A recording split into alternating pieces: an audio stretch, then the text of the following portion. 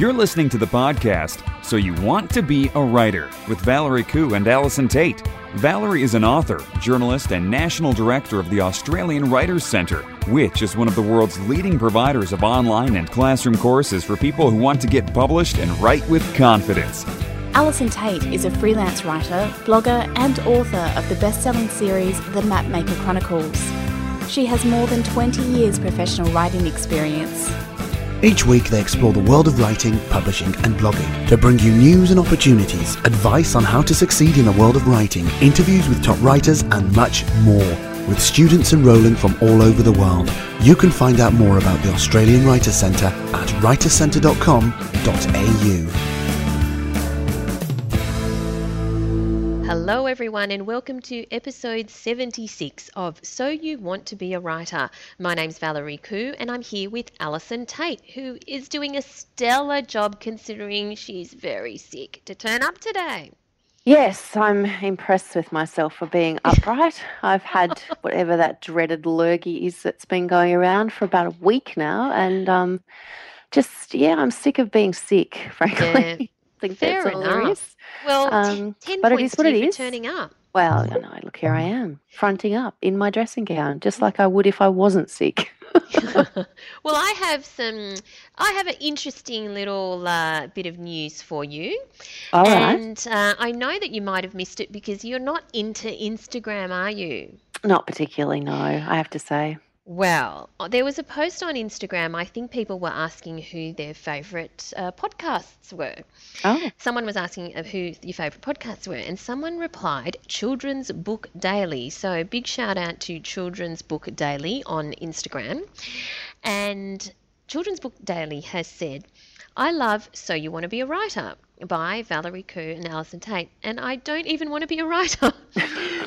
But I adore all things literary and blogland, love their author interviews and their banter. I had dinner with Alison when she was in Queensland recently and had to admit that my podcast app in our new I assume new computer or new phone was New actually, or new car, yes, was actually stuck on So You Want to Be a Writer.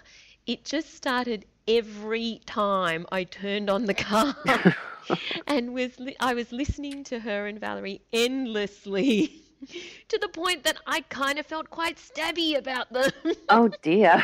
Oh, no. When I finally figured out how to work my car audio, I had a 2-week break from them, but I'm now back on track and loving them because I think she listened to us 25 times. Oh, no. Imagine that. Like, you get in your car and turn it on and all you get is our voices every single time. But like, not I just think our I voices. personally... The same, our voices saying the same thing. Over and over and over. Over again. Nightmare. But big shout out to Children's Book Daily. Thanks for Hello, sharing that. Megan. Thank you for sharing that. But let's move on then to the world of writing and publishing and blogging this week. Mm-hmm. One area that's sort of related is podcasting because Mumbrella recently published a post called Australia's Podcasting Boom has finally arrived. And Tim Burrows from Mumbrella has gone on about how there are so many podcasts now that are becoming really popular and people are embracing the, podcasts because people listen to them in the car, like Children's Book Daily or... They get stuck. Yeah, when they get stuck, or walking the dog, or doing the laundry, or that sort of thing. I have listened to so many podcasts doing the laundry; it's not funny. But I'd just like to say, since we're at episode 76, do you think that maybe we're a little bit ahead of our time? I just have never actually been, at the forefront of a trend ever in my life, as you would probably know, having met me many times. So I'm kind of, I'm a little bit excited about this. Like if we're surfing the wave, like we're on the beach and everyone else is sort of just gathering momentum. But I mean, I don't know. Like I find it really interesting that it has taken a while to take off, but like some really big people have started doing podcasts recently. Like, I mean, look at Darren from ProBlogger. That's a fairly recent thing. And so it's good to see that, different people are connecting with the medium, shall we say. Yeah, that's right. In fact, there's going to be the Southern Hemisphere's first ever podcasting summit in November. Oh, are you going? I am. I'm speaking at it. Of course you are. What will you be saying, Valerie? What will you be talking about? Well, we'll find out in November, won't we? You're not actually sure, are you?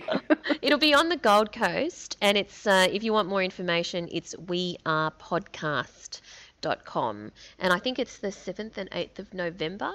But yeah, it should be fun.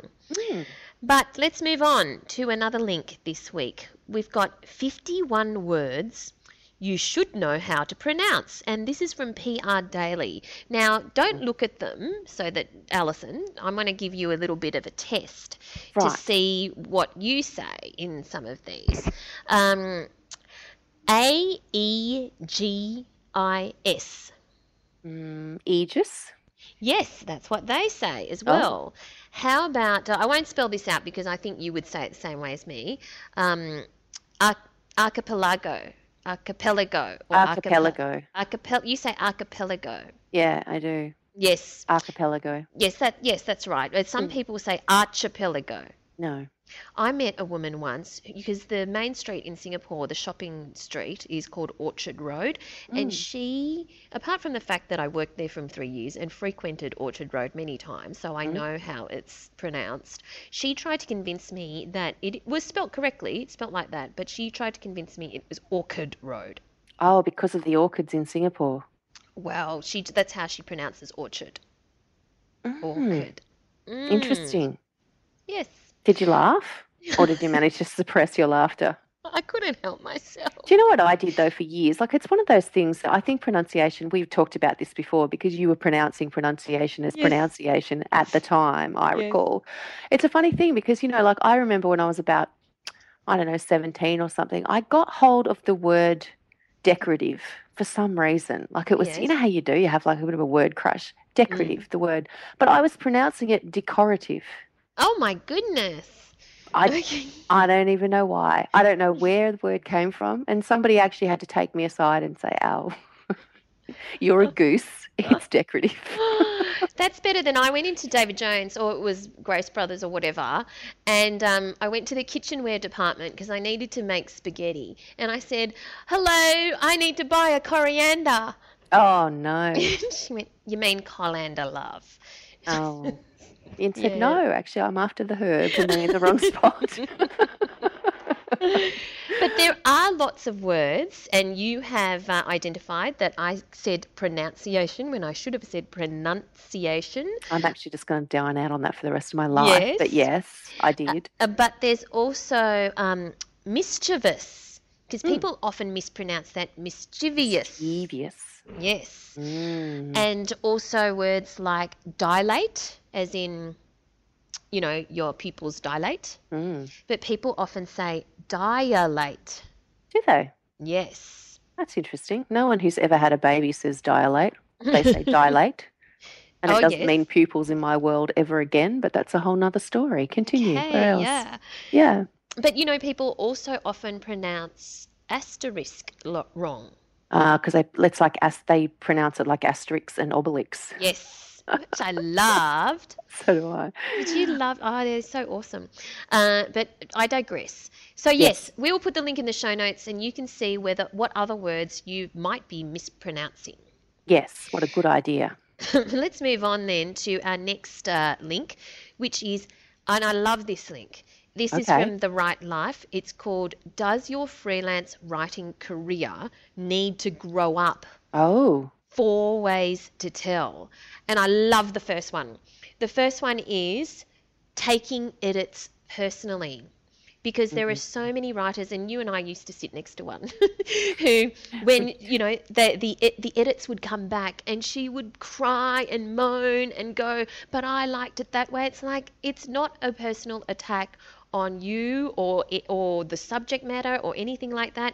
It's just that this person is an editor and they do know how to make it better. And just listen, because the most fantastic thing about working with an editor, a good editor, is that you learn so much. That's if right. you actually take their stuff on board. That's right. Do you take edits personally? Do I? Yes. No. No. No, not anymore. No. You just go. I think for the first 4.5 minutes of my writing life, I did. I don't even take edits on my fiction personally anymore. I don't Yeah. take rejection personally. I just, it's just one of those things where I don't know if it's because, I don't know, maybe my rhinoceros skin has actually become too thick. But I just go, okay, whatever. And I go back and I do it again, or I rethink it, or I put that project aside and work on something else, Yep.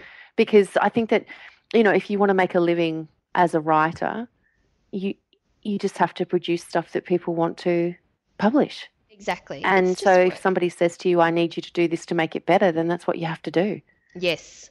I think. The other one, which I love as well, number 2, is thinking you can make an assignment better by writing on something else. Oh, yes. Oh, dear. We see that all the time, don't we? Yes, see that all the time. Oh, but I thought it would be better this way, but that's not what the editor agreed on. No. So don't No. do it. The other two, it's being a real jerk in the comments, meaning when, people, there are trolls and stuff like that who might comment on your articles and you take the bait and comment back. Yeah, don't do that. Don't do it. And also not showing up for work, as in, just because you have this flexible lifestyle doesn't necessarily mean that you can be flexible with your deadlines if they've actually been promised to somebody. But I like this. Yes. Does your freelance writing career need to grow up? I think if you're sitting on the couch in your pajamas thinking that that's how you're going to conduct your freelance writing life, then you definitely need to grow up, because I don't know any freelancer who doesn't work harder than people who go to work who go to an office every day. They work Yes. harder. It's not easier. For sure, Yeah. sure. But let's move on to our writing craft writing craft book for the week. Oh, what have you got for us this I week? have. It's called Woe Is I. Oh, Yes. sounds great. Woe. You say that so convincingly. I feel a bit woe is I right now, so I'm do. all over it. What's it? So what's it about, Valerie? Tell me Okay. more. Woe Is I, the Gramophobe's Guide to Better English in Plain English by Patricia T. O'Connor. And Sounds I like your love kind of book. it is, and I love these kinds of books because there's, it's got everything from there's no there, and it's whether it's there or there, THERE or THEIR or whatever there is, the THEY apostrophe RE. That's the one I think. I think it's quite interesting watching the internet, I think, because you can really see where the main problems are with the yes. grammar of our lives. Yes. And THEY apostrophe RE, I think, is one of the biggest problems that people have. They just use it indiscriminately everywhere. I know. I don't understand. No, There's- I don't either. It also helps you with plurals, like, what happens with words that end in O? Like, bimbo is bimbos with an S. Studio, you just stick an S, studios. Portfolio, you just stick an S at the end, portfolios. But what about heroes, tomatoes, and mosquitoes? Oh, Yes, goodness. They have an OES. They do have an OES. Does it explain why? This is, Does- I think, half the problem with English. If you could just tell people why, they would actually, get on board the whole grammar train a lot more easily. But often there is no why. I There know, is and no that's the why. problem with it. Like I just, I've got small children or smallish boys, and I have to explain to them, the reason. I have to say to them, no, you can't do that. It's got to be this, and they go, why? And I go, because it just is, which is like the worst parenting, response ever. But it's true. It's True. just learn the rules, I say, True. and all the exceptions. Well, yeah, and so if you want to know things like the difference between, when you can use bring or when you can use take, when you can use can or when you can use may, that sort of thing, it's a great little book. And does So- it have hanged and hung? That's another Oh. one that's often wrong. Let us see. I don't know. I just always remember my mother telling me when I was about 15 years old, Yes. curtains are hung, Alison, people are hanged. Oh, well, there you go. All right? Curtains are hung, people are hanged. Remember Does that? have hang and hung. Mm. So let's see what it says. Getting the hang of hung. No, it's not true that hung is never right. Which is, yes, okay. I would like to impress this on the magazine writer who describes somebody's walls as hanged with handsome black and white photographs. No. No. No. Both past tenses have been around for hundreds of years, but since the 16th century, it's been customary to reserve hanged for referring to executions and to use hung for other meanings. So, except at the gallows, hung is the correct past tense of hang. He hung around. They have hung around. This is true whether you've hung pictures, hung loose, hung out, hung laundry, or hung up. There you go. That was lovely. Thank you for that, Valerie. Yeah, you're welcome. But I have something else. You sent me an image and you need to explain this image, and this image will need to go in the show notes so that everybody can understand my pain when I opened this image. Why would you have pain when you open this image? Because I just looked at it and went, what? What is she sending me? Oh, well, it's this awesome, hilarious new publication called Puss Week. And you need to go to pussweekmag.com. And the thing with Puss Week, it's actually a magazine for cats. So when you go to Puss Week Mag, you have to confirm that you are a cat. And you have to click on the button that says, I confirm that I am a cat, for you to join the Puss Week Meowling list. Now, this is an actual magazine, and it's done by Bexy McFly, who I think follows us on Twitter and has done a couple of courses at the Australian Writers Centre. But I have to say, this magazine is hilarious. It is actually for cats, and it's a glossy magazine. You can subscribe to it online, and it has really riveting articles like Catching the Red Dot. It's easier than you think. And also, I think you really do have to be a cat or really love a cat. Have to be a cat, don't you? Yeah, Rex is subscribed. So the tail end, does size really matter? And also, which body type is right for your windowsill? Oh. Val, no. Please tell me it's not true. Inside the Cat Cafe.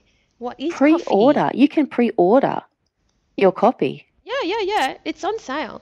But I like this one. Inside the Cat Cafe. What is coffee? Should we be licking it? Oh. It's freaking hilarious. I have just thumbed through this for the first time, and I can't stop laughing. I just think it's one of the cleverest things I've ever seen in a long time. Fantastic. Well, you know what? They've obviously got a subscriber in you, Val, and that's fantastic. I don't think Procrastipup would be happy if I brought that into the house, so I'm going to avoid it like the plague. Okay. But for other cat lovers out there, check it out. It's seriously worthwhile. Okay. It's just too funny for words. Okay, I will move on. Please. To our writer in residence this week. Right. So and who is our writer in residence this week, Valerie? It is Stephanie Clifford, and I spoke to her from Brooklyn in New York. Wow. And Stephanie is a journalist in New York. She actually covers the crime beat at the moment. And she has written a book which is it's got a great cover. You should see it. Very, very eye-catching. And it's called Everybody Rise. And her protagonist is 26. Her name is Evelyn, and she's in Manhattan. And she starts, kind of falling into this Upper East Side crowd. And it's really a story about social climbing and what happens when you get caught up in that world. So this is Stephanie's first novel, and it's a great read. So let's have a chat to Stephanie Clifford. Great. So thank you for joining us today, Stephanie. Thanks for having me. I'm glad to be talking to you. And you're speaking to us all the way from, where are you, Stephanie?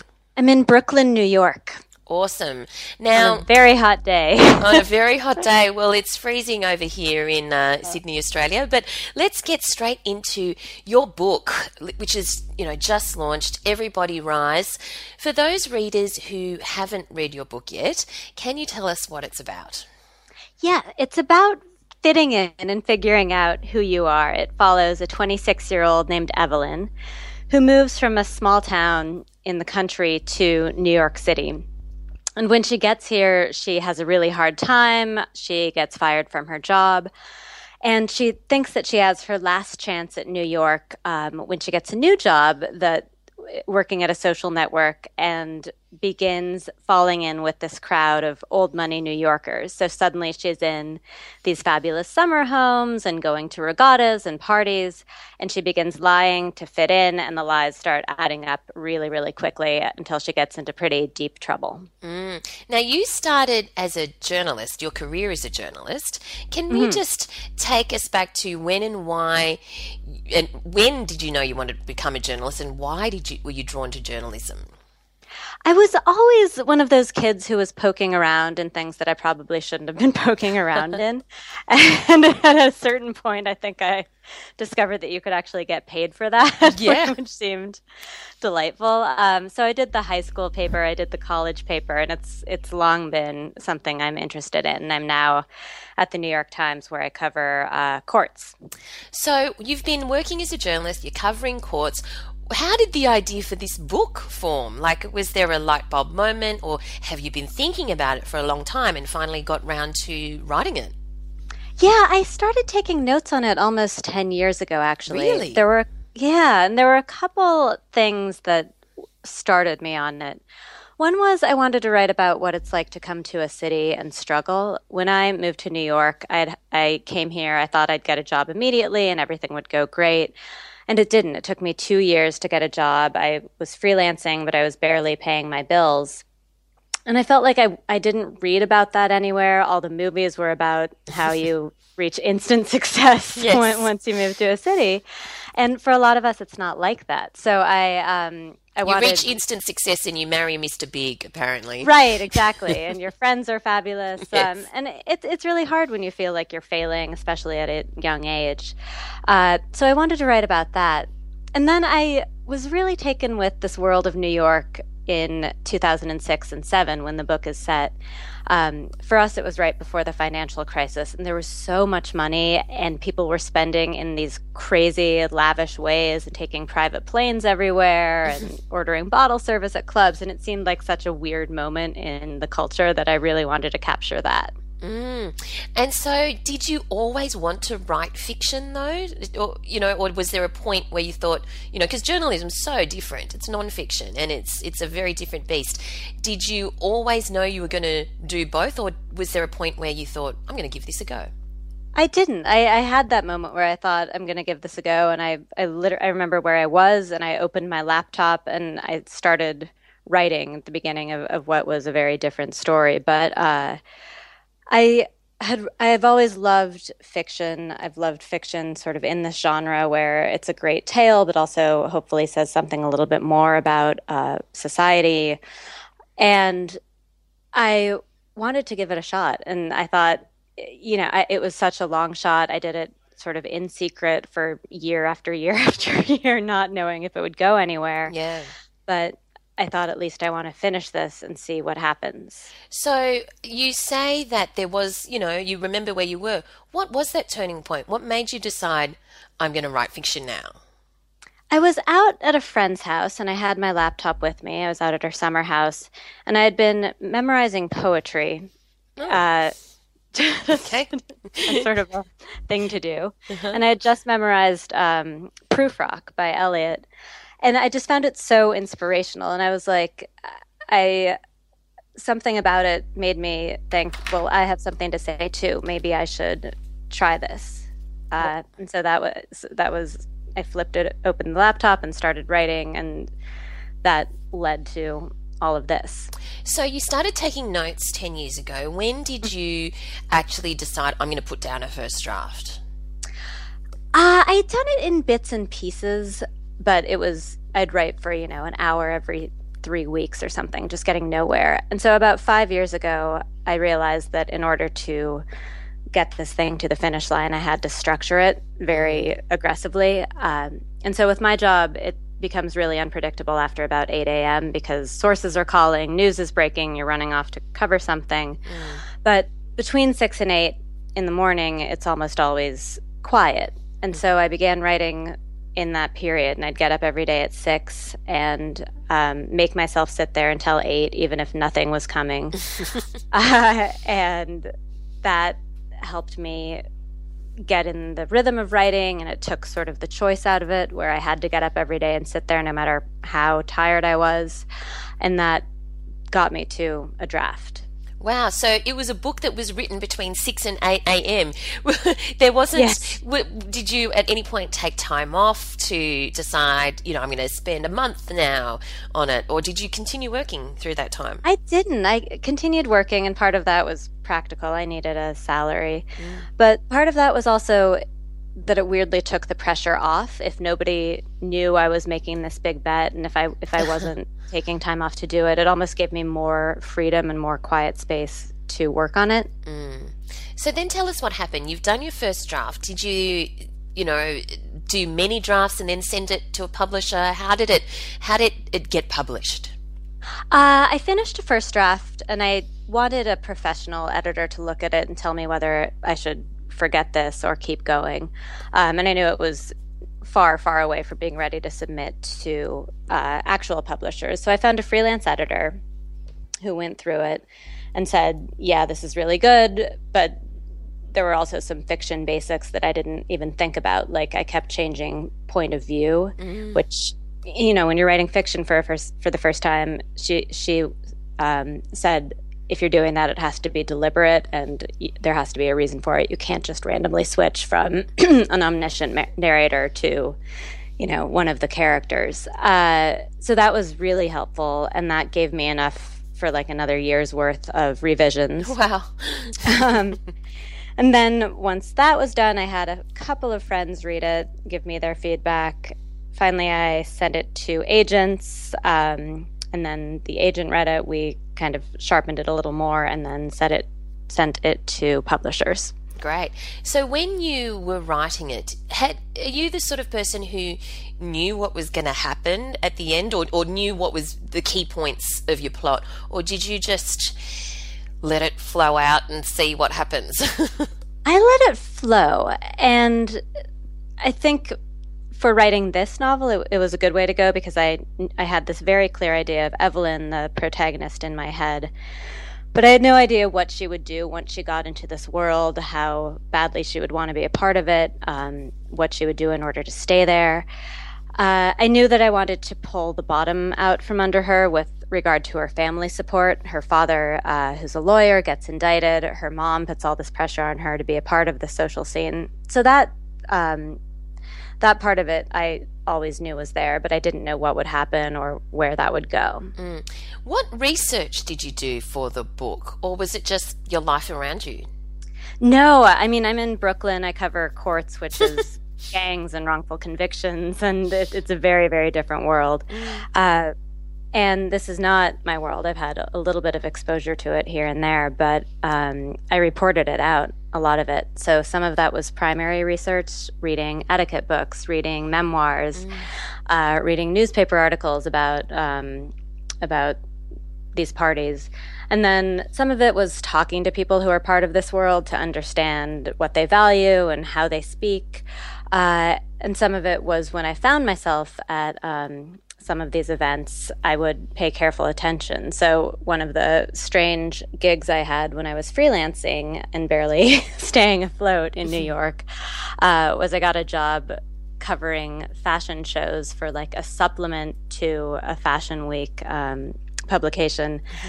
And it was, $30 a day. But I went, and it was so interesting to me where people sat and who got to go backstage and how everybody was circulating, that I began taking notes on that.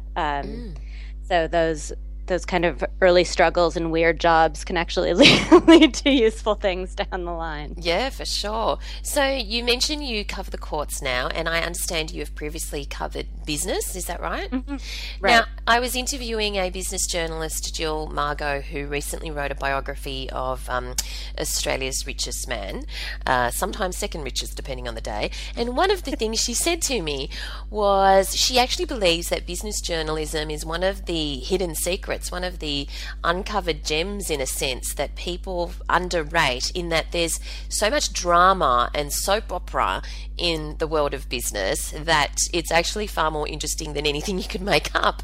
What are your thoughts on covering the business beat, so to speak? Is it something you enjoyed? I did, and I found it, I have a similar reaction where I think people tend to frown on it and they think it's just sort of reporting that the stock market went up and the stock market went down.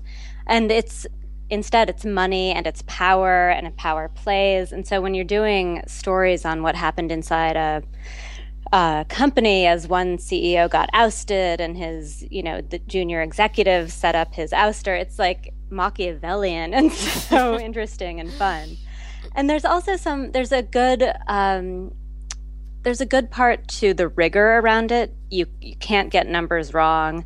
People can lie to you, but you can check it against how their financials are. So there's a lot less nonsense than there is in some other worlds like politics, which I found really interesting. Mm-mm. And so when you are now, you're doing courts, and it sounds like you're doing news in courts, and which is very deadline driven. You have to file that day. You have to research very, very quickly, get the story out there. How did you switch hats from, such a long form thing as a novel compared to, I've got to write 500 words on this by lunchtime? Did you have to do anything to switch gears to get yourself into that space of, I'm writing a long piece of fiction and I don't have to finish in 3 hours? Yeah, I did. And initially, when I started doing those morning writing sessions, I would set word count goals as though it were almost a daily newspaper. And I found that really didn't work, because then I felt this enormous pressure that if I didn't reach 2,000 words in the 2 hours, my day had been ruined. And it didn't give me room to sort of think about how a character would act or daydream about what she might do. So I actually had to take out that sort of daily production pressure in order to have the room to write creatively. Yes. So this book has been with you, or in your brain, for 10 years, but now that it's out, what do you think about, is it weird not to have it with you anymore, in a sense? There is a funny nostalgia or sort of sense of missing the characters, because especially Evelyn and her two old friends, Preston and Charlotte, they've been friends since high school, and Evelyn sort of betrays them and they pull her back. And so I keep thinking about those three and what they're up to and what conversations they might be having now. You do miss it because it's a part of you and it's in your head for so long. Does that mean you're already thinking about the sequel? I'm thinking about one. I think there's probably more to do with Preston and Charlotte, but I also am so interested in the criminal justice world now that I'm also thinking of doing something set there. Oh, you mean a fictional piece set there? Mm-hmm. Yep. Ah, okay. And what fascinates you about the criminal justice world? I mean, I encourage listeners to go to your website and read some of your pieces, especially the one about the man who was wrongfully convicted, your piece on him. What fascinates you about the criminal justice world? Again, it's one of those underrated news beats where it's certainly not glamorous, and it's not like the top people always want to cover courts. But I think it's so fascinating because you get to see people's lives in these really raw moments, and often people are crying or their family members are in tears. You get these interesting pictures of defendants' lives, where they came from, how they got into crime, the circumstances of lives that otherwise you might not cross paths with.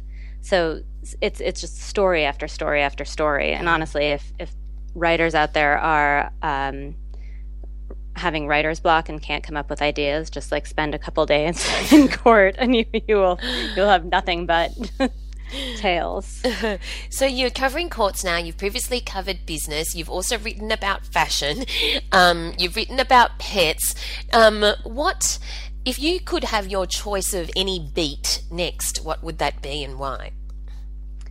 Yeah, I just started the courts beat about a year ago, and it's so much fun that I don't want to leave. I get to go hang out at the courthouse every day, and you get to argue with lawyers, which is always fun. So that one, I'm having too much fun to want to move on right now. Back to your book then. Can you tell me what was the most challenging thing about writing it?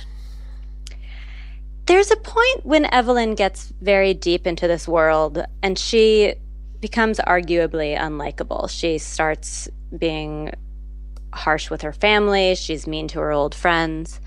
And that was hard to write because I loved her all along. I was always rooting for her. And to see her acting so badly was almost upsetting to me, even though I was writing it. And trying to explain why she would be so attracted to something. You know, we've all, not necessarily this world, but we've all fallen in with something that's not great for us. We've all tried to be someone we're not. So trying to write that, to write her acting in this rather devilish way when I still loved her and wanted her to behave was hard. Now, many people might think, okay, she's a journalist. She has some, you know, kind of writing skill, base level of writing skill at least. Did you ever doubt yourself that this was going to make it? Oh yeah, all the time. Tell us a bit about that, and how did you get over those doubts? Part of it was not telling people about it because I knew that if people were asking, how's the book going? You know, you feel like I just didn't want the pressure of having to answer to people or of announcing that I was a novelist when I thought I had no business being one. So you don't tell no one? No, I mean, I told my husband. Yeah, I imagine. After a couple of years, I told my parents, but I really kept it under wraps. Wow. And there's a wonderful little book called, I think it's The Art of Writing. It's by Dinty W. Moore, and it's just thoughts on sort of peaceful writing and how to quiet your brain around all the anxieties. And when I was having anxious moments, I would read something from that. And it's all of these writers just saying, you know, just get the words on the page and the rest of it is not your business. So that was a helpful thing. And do you feel more confident now? I do. Yeah, now that the book is out, it's really neat to hear readers talk about it because you made up these characters and this world, and to hear readers respond to it and say, I liked when Preston did this, you know, I was angry when Charlotte did that, is so cool because it feels like you've actually created something that's resonating. So what's the future for you? Do you want to run your journalism and fiction writing in parallel and still, you know, write it from 6 till 8 every morning? Or do you think you'll, you know, move into one more than the other? I'm trying to figure it out. I loved fiction writing much more than I even expected to. I found it's often hard, and often I was in tears because something wasn't working or I had lost confidence. But when it does work, it's so delightful. And so I want to write a second book, and I'm starting work on that now. But I also love journalism because it keeps you in the real world. I wish I knew. I love them both for now. What do you enjoy most about writing fiction? What's the feeling, or what do you love about it? Well, I would write when I was writing in the mornings, even when I was in a really small apartment. I would never write in the same physical space as I did the New York Times work in. So I would actually turn around my chair and put like a plant in the window so that it looked different and felt different. And it felt peaceful, and it felt flowing, for lack of a better word. Like at the times when the words were coming and I was just sort of describing what I saw Evelyn doing, it felt really wonderful. And what do you enjoy most about journalism? What's the thing that, really makes you happy about journalism? It's such a rush, especially when you're on a tough deadline and you're trying to get a competitive story in. You just get this high because you're working so hard in order to get the story in by 4 o'clock or 5 o'clock or whatever it is. And when you do it, it just feels like you've leapt over a bunch of hurdles or, run a track race or whatever. You get that same almost sport high from it. And there's much discussion these days about having an author platform, particularly for a first-time author or novelist. Is that something that you were aware of? Is that something that your publishers maybe mentioned to you? Or, what are your thoughts on an author platform?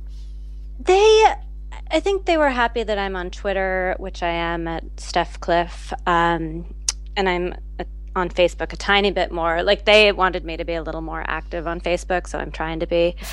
But I also think there are so many people out there with personal brands that I'm not sure what. I think it helps connect with readers, but I don't know how important it is. I'm sure.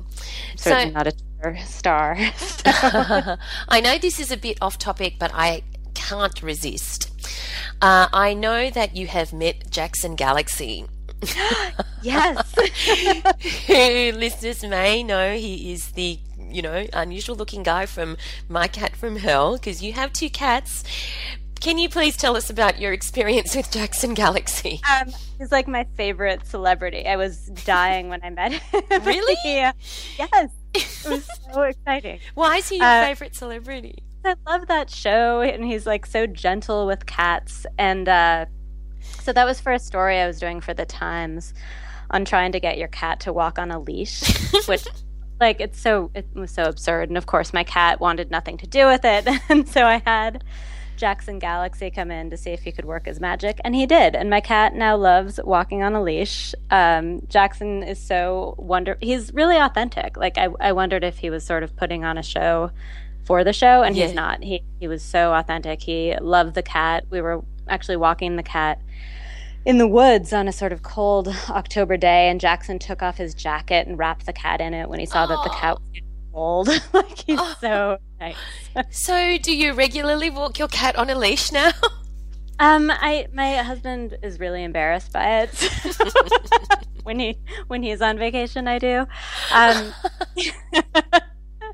Oh my goodness. But it's so weird. And this is Brooklyn, where like you could walk a human on a leash and nobody would bat an eye, but people are still like, what? Really? So people stare at you when you walk your cat on a leash? Yeah. People are like, what are you doing? I guess that's one of the fantastic things about journalism is you actually have this excuse to contact your heroes and to go through experiences that normal people wouldn't be able to because they don't have an excuse. No, completely. It was so exciting meeting Jackson Galaxy. Now, you've previously worked at Inc. and now you work at the New York Times. And they're such iconic mastheads in a sense. And presumably when you were much younger, you thought that as well because they really are iconic mastheads. Does the reality of working there match with, your initial perception? I think every place you work becomes a workplace after a couple of weeks, but the other reporters at the Times are just incredible. And you work with people who broke these huge political scandal stories and who did these amazing investigative pieces. So you can learn so much from them, and that's really thrilling. Yeah. And finally, what's your advice for aspiring writers who, might have a day job, like you had a day job, and who are secretly writing from 6 till 8 in the morning as well and not telling anyone, who hope to get published like you are one day? I think the main thing, and it's simple and it may sound stupid, but is to finish it. There are so many excuses that we have and so many people who've put aside creative projects for many, many reasons. But there is a way to fit it into your daily life and to keep going with it. And even if it takes years and years, as it did for me, you can get there. And even if nothing happens after that, I think finishing a novel is a pretty amazing thing, and you'll always have that to fall back on. Wonderful. All right. Well, on that note, thank you so much for your time today, Steph. Thank you. This was great. So there you go, Stephanie Clifford. Fantastic. I think her book sounds really, really interesting. She's been described as a modern Edith Wharton or Jane Austen, which I think is big raps. Yeah, and you should definitely check out her website as well, which is stephanieclifford.net, and look at some of the stories the feature stories that she's written, because they're well worth a read as well. Some really good journalism there.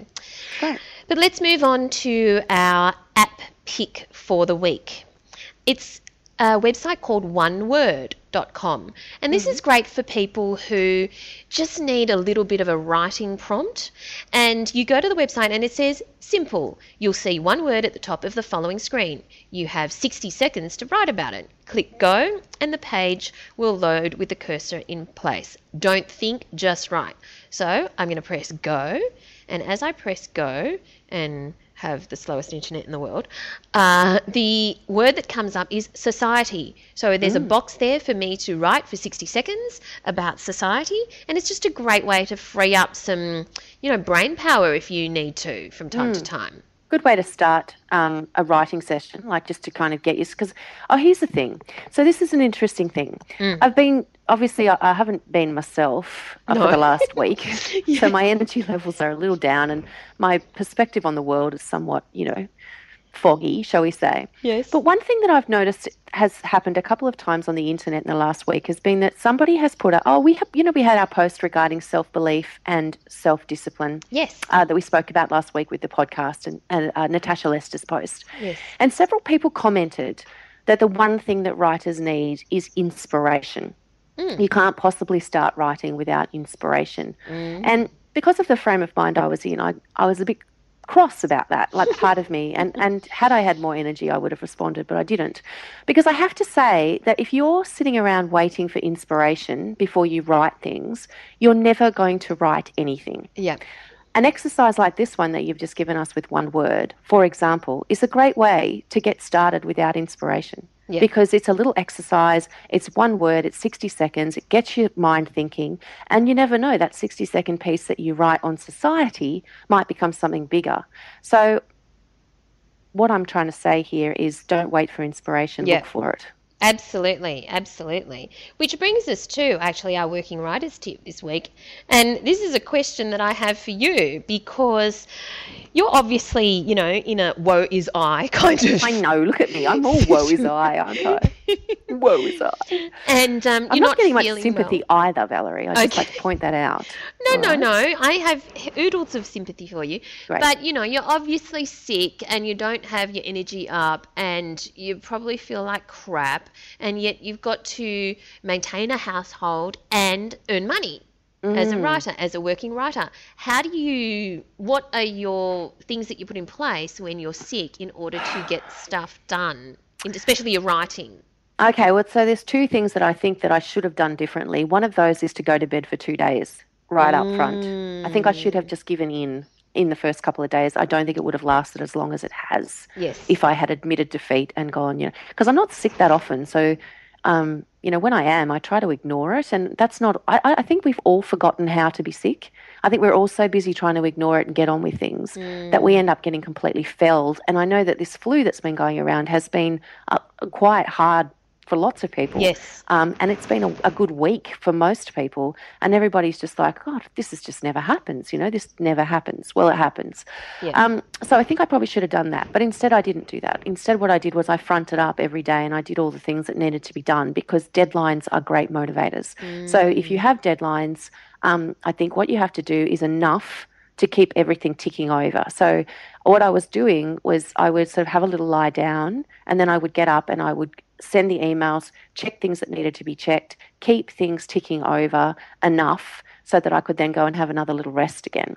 So I think, but when you're working from home like that, it's very, very difficult to rest and relax. You're always worried about what you should be doing. And admittedly, you only have to go as far as your desk. So it's not as difficult as if you had to actually get up, get dressed, get on a train, go to the city, you know, come back. So I do concede that. So I think the thing to do when you are ill is just to try and keep one eye on your timeline and keep things ticking over as much as you can, so that once your energy levels are back, you can get into it, you know, pretty hardcore. Yeah. What about you? What do you do? Well, I think, as you say, because you don't have to get on a train and go into work, you think, I'll just sit up in bed and I'll, you know, tap away. And I am often found doing that, even when I'm sick. And I guess I do it just to keep on top of things, but I get to a point where it's like, oh my God, I can't do this anymore. And I will just go to sleep, or I'll just watch, you know, binge watch something while having a box of tissues by my side and hoping I'm not going to chuck or whatever. So I'm not one to totally sign out. I just can't seem to let myself do that. I'll do a minimal amount and then attempt to rest and get over it as much as I can. I will admit, though, I'm a big fan of Codral, the strong version, and that gets me through a lot. So yeah, I'm not necessarily, you have to get better the natural way. I do take drugs to help. Oh yes, yes, essential. But you do. I guess the other thing to remember too is that you do need to look after yourself. Like it's, yes, you're working from home, but you are sick. And it is important, and that's something I really realised last week. I was just like, I got to Friday when I had, you know, was at the doctor's with the bronchiolitis and all the other infections that had come because I hadn't looked after myself better in those first couple of days. And I think that, you know, it's important to recognise that sometimes you just got to go with it and lie down. Okay. Well, we're wishing you lots of healing vibes, Al. Thank you. Next week. That's very kind of you. Thank you. And just so that you can go get back to bed, I think it's time to wrap up the podcast. Oh, okay. Yes. All right then. Thanks for listening to me warble and croak on today. It's been lovely. If you have a question you'd like us to answer, email us, podcast@writerscentre.com.au. And of course, you can look up the show notes where we have all of the links to the useful resources, and you can find them at writerscentre.com.au/podcast. So, Al, where do we find you online? You'll find me at alisontate.com.